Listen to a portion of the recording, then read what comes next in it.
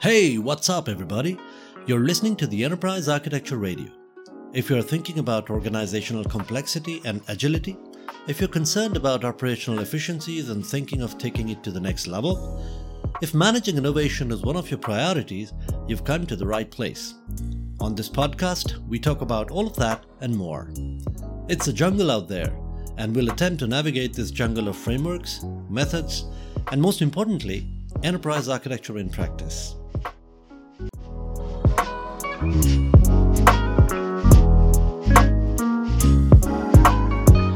Today, let's talk about leadership. Leadership in the context of enterprise architecture. EA is not possible without leadership involvement. By definition, enterprise architecture is enterprise architecture. It is the architecture of the entire enterprise. It's a big picture view of the organization. It's collecting, analyzing, reporting, and using information about the entire organization to build strategies, to go through the next transformation, to get competitive advantage for the organization. It's about the whole organization and definitely not localized to any particular technology, function, platform, business service, or project. What that means is you can't really do enterprise architecture without involving the leadership who has a bigger picture view. There are 5 specific reasons why effective leadership is essential for anybody to succeed in EA, to be able to leverage the benefits of EA. The first reason is vision and strategy. Leaders in enterprise architecture should have a clear vision and strategy for the organization's EA initiatives, which should align with the business goals and objectives. They should be able to communicate this vision and strategy effectively to the stakeholders across the organization. Now, I've talked about this in some of my previous episodes of this podcast. There are 2 ways that you can really do EA. The first one is classical EA, as I call it.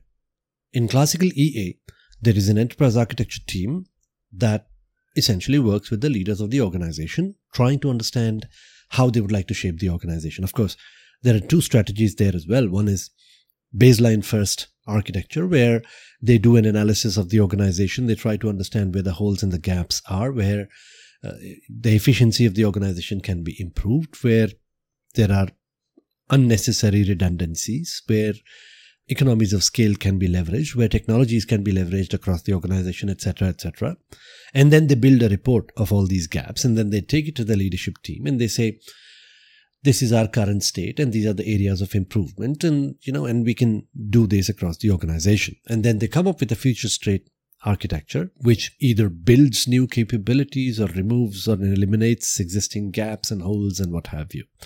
And this is called baseline first architecture. We first try to understand what our current state is, and then based on that, we come up with the target state.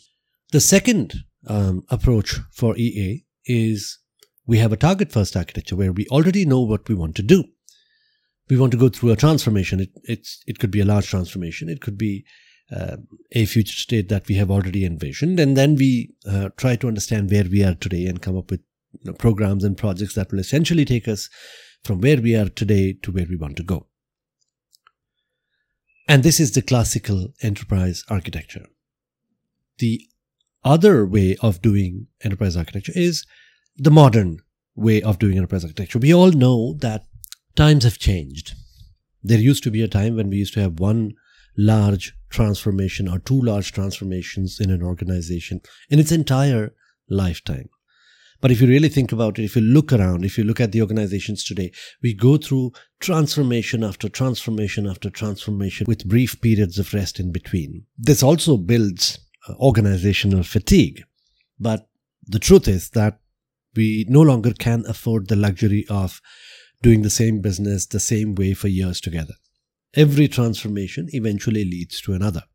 Either we first decentralize and then from decentralization we go back to centralization, or it is one digital transformation to the other. First we focus on a particular business function area and then move on to the next one, and so on and so forth. There are constant mergers and acquisitions happening year after year after year. But this also presents an opportunity for the EA team to map the organization transformation to transformation. instead of having a classical approach of mapping the entire organization at one go, whether it is baseline first or target first, it is better to continue to map the organization transformation to transformation. Because when we do classical EA, we assume that the organization is going to more or less remain the same for a longish period of time. But that doesn't happen in the modern context. And these two terms, classical EA and modern EA, are not really terms. This is just something that I call them. Probably it'll catch up and someday people will call it modern EA. But and that should be interesting to watch. But what I'm trying to say is modern EA essentially means that we don't try to map the entire organization at one go or try to analyze the entire organization at one go. We do it piece by piece. Let's say that an organization does not have EA, and majority of the organizations do not have EA. But they do have digital transformation. Now, if there is an EA capability, and if they are engaged with every digital transformation, and if they start mapping all the business functions that are involved in each EA, all the technology platforms that are involved in the digital transformation, all the data assets which are involved in the digital transformation, all the applications that are involved in the digital transformation, and they have a unified enterprise architecture repository which stores all this information and connects everything together, you have a partial EA done for the organization. And then in the next digital transformation, there'll be some areas that will overlap, but there'll be again new areas which will be unique. And as the organization transforms one transformation after the other, it also gets mapped as an EA. And this is only possible if there is leadership engagement, if there is a leadership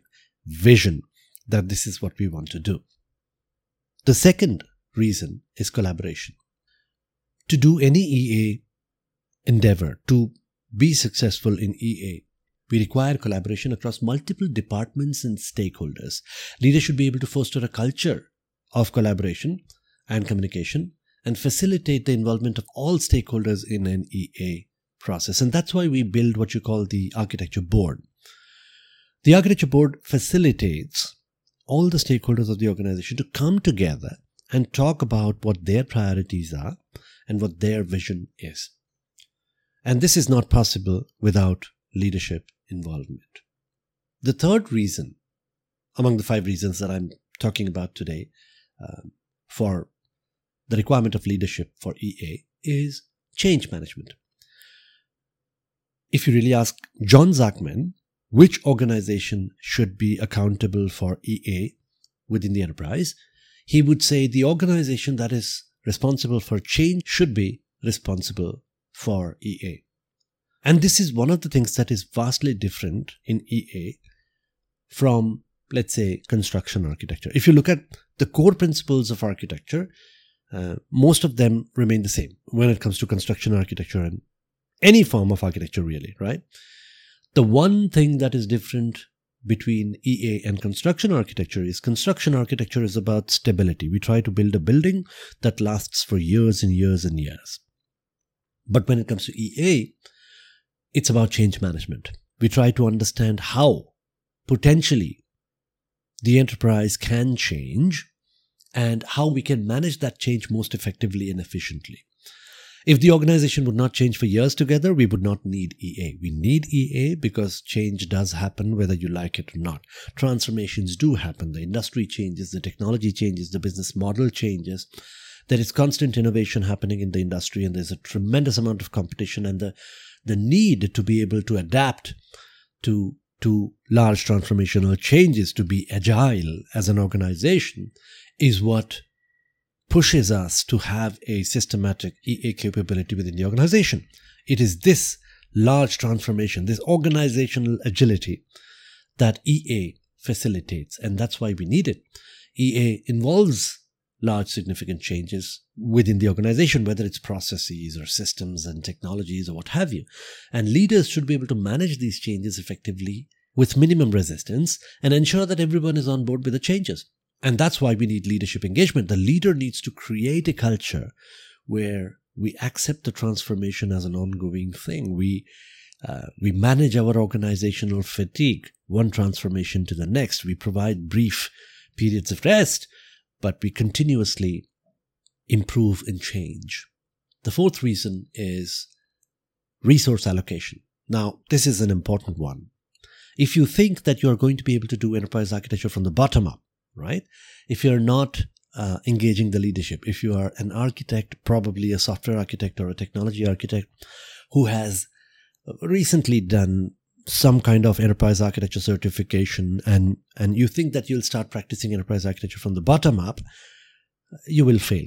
Because enterprise architecture is not about that. Enterprise architecture requires a tremendous amount of resources, whether you consider the people, because you need talent and skills from database skills, you need program management skills, you need people management skills, you need project management skills, you need technology architecture skills like data centers and servers and public cloud and what have you. You need business analysis and business architecture skills, you need strategy skills and so on and so forth. So it's not a small endeavor.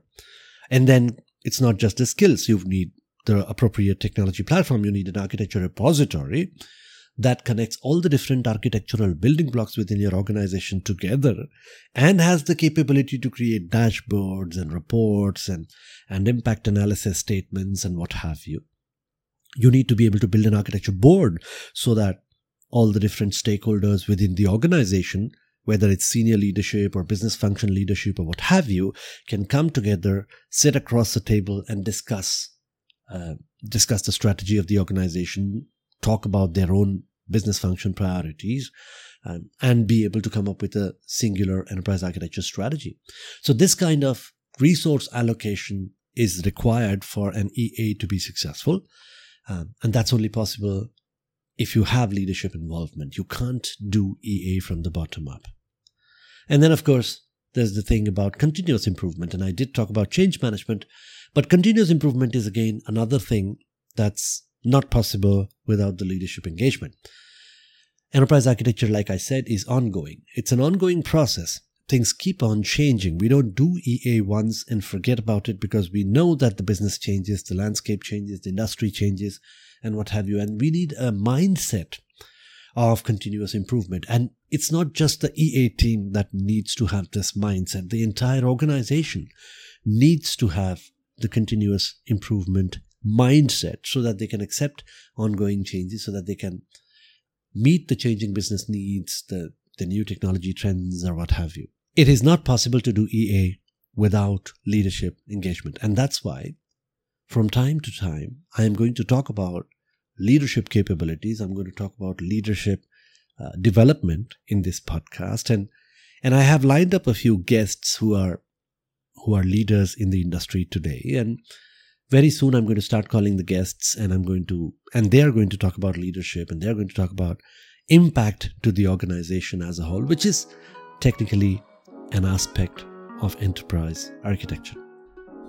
That's all I have for you today, folks. I hope you enjoyed the show. More about organizational agility, innovation, and enterprise architecture in the practical world, in the business, right here on the show. But before I end the show, I want you to help me out with this one little thing. Pause the show and share this podcast via WhatsApp or text message with at least one person who might be interested in the show. It could be anyone, your colleague, your boss, someone in your team. That's all I ask. Just one share with one message via text or WhatsApp or any social media of your choice. And it would go a long way in supporting this podcast and growing this listener base. Also, please don't forget to follow the podcast. That way, you'll get notified when we publish a new episode. If you want to find out more about us, you can find us at enterprisearchitectureradio.com. If you have ideas, thoughts, disagreements, please feel free to write to me directly. We also have a Telegram group if you would like to contribute to the EA discussions or what have you. Just search for Enterprise Architecture Radio on Telegram. Or the URL to join the group is https://t.me/Enterprise Architecture Radio. While our contact details are there in the show notes, we are very easy to find. Just search for Enterprise Architecture Radio anywhere. Twitter, LinkedIn, Facebook, Instagram, YouTube, even Discord. Once again, I hope you had fun, and I'll see you in the next one.